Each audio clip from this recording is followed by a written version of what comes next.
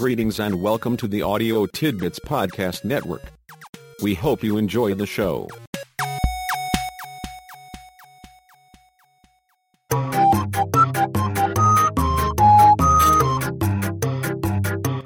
Is there someone where you work who absolutely, totally, and unequivocally drives you up the wall? Do you sometimes feel like climbing the wall all by yourself is the quickest way to escape? If you are saying yes, yes, yes, you have had first-hand experience with the frustration factor, up close and personal. The players of the world are alive and well and ready to drive you up the wall. Some are aggressive, some passive.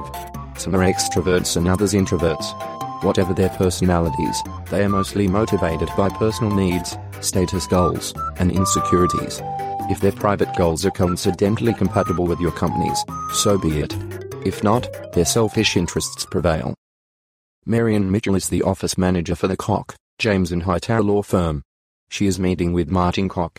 It is not unusual for Martin to ask her to stop by, but still she gets uptight and nervous whenever he does. "I am just a born pessimist," she frets to herself, waiting for Martin to start. He gets immediately down to business. "We seem to have some problems, Maryanne.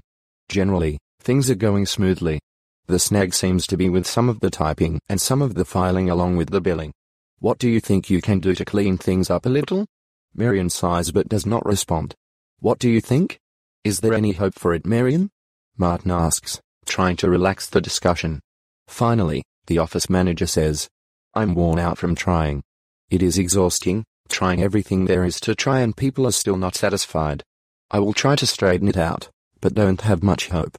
Martin leans toward Maryanne and says, "Maryanne, to tell you the truth, I'm beginning to get some heat about you, about your performance. There is some question about whether you can handle things anymore with the computers and all. I don't know. I think you can do it, but you need to tell me what has to happen to get things straightened up." Maryanne sits motionless, not saying anything until Martin settles back to outwait her. In a small voice, she reluctantly says, "You'll have to decide for yourself about me. I am working as hard as I can. I've given this firm all I have. Things are a mess around here. I'm a nervous wreck from trying to straighten out everything that goes wrong. Everyone thinks it's all my fault. I'm just one person and can't do it all. Even you think it is all me now." Maryanne plays bummed out to perfection. Her main strategy is to get Martin to feel sorry for her. "I am worn out from trying, it is exhausting, trying everything there is to try and people are still not satisfied. I have given this firm all I have. I am just one person, even you think it is all me now." Let Martin get tough with Maryanne and then give him a guilt check. On a scale from 1 to 10, he will register at least 8 or 9. Maryanne is counting on it. As an aside, you occasionally see an interesting variation on the theme. The bummed-out player makes an alliance with several other players. As a bummed-out dyad or triad or whatever, the crew supports each other's bummed-out patterns. People who play together survive together. They usually describe their shared condition as being burned out or perhaps demoralized. When bummed out is the game, the player neither values nor expects job success. Should it come, it is only serendipity. His personal priority is being protected and being forgiven in advance if things go badly. It is this guarantee of immunity that the player works for. Going at it with a skilled bummed-out player is exhausting, but is not particularly difficult. Consider first what the dynamics of the play are. The bummed-out player is using the technique to avoid responsibility, to get others to back off, and to avoid work or pressure. In a child, the pattern would be called pouting. It will do little good to talk with the bummed-out player about his behavior, but it cannot hurt. At least talking about the problem puts the player on notice that he will not be successful playing the game with you. Whether you talk to the player or not, there are several steps that will be effective over time. First, simply outwait him. Bring up a problem or issue of concern and then wait for a response other than bummed out. If necessary, say, "I hear all that. My concern is. I'm waiting for your response to the problem."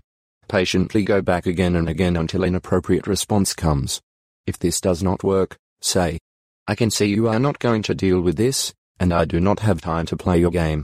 Have your response to me in writing in 2 hours." The idea is first to respond only to positive and productive behavior.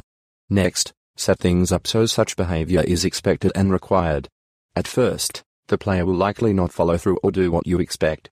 When this happens, it is time to say, "I expected you would handle this. It seems to me you are either unwilling or unable to deal with these kinds of things. Since it is important, I'm going to take some other action to be sure it gets done. It's too bad you are unable to handle your job. We will need to talk about that soon. Do what needs to be done to get the job done. Even the most dyed-in-the-wool bummed-out player is likely to do the job himself the next time. Now you know, and there you go.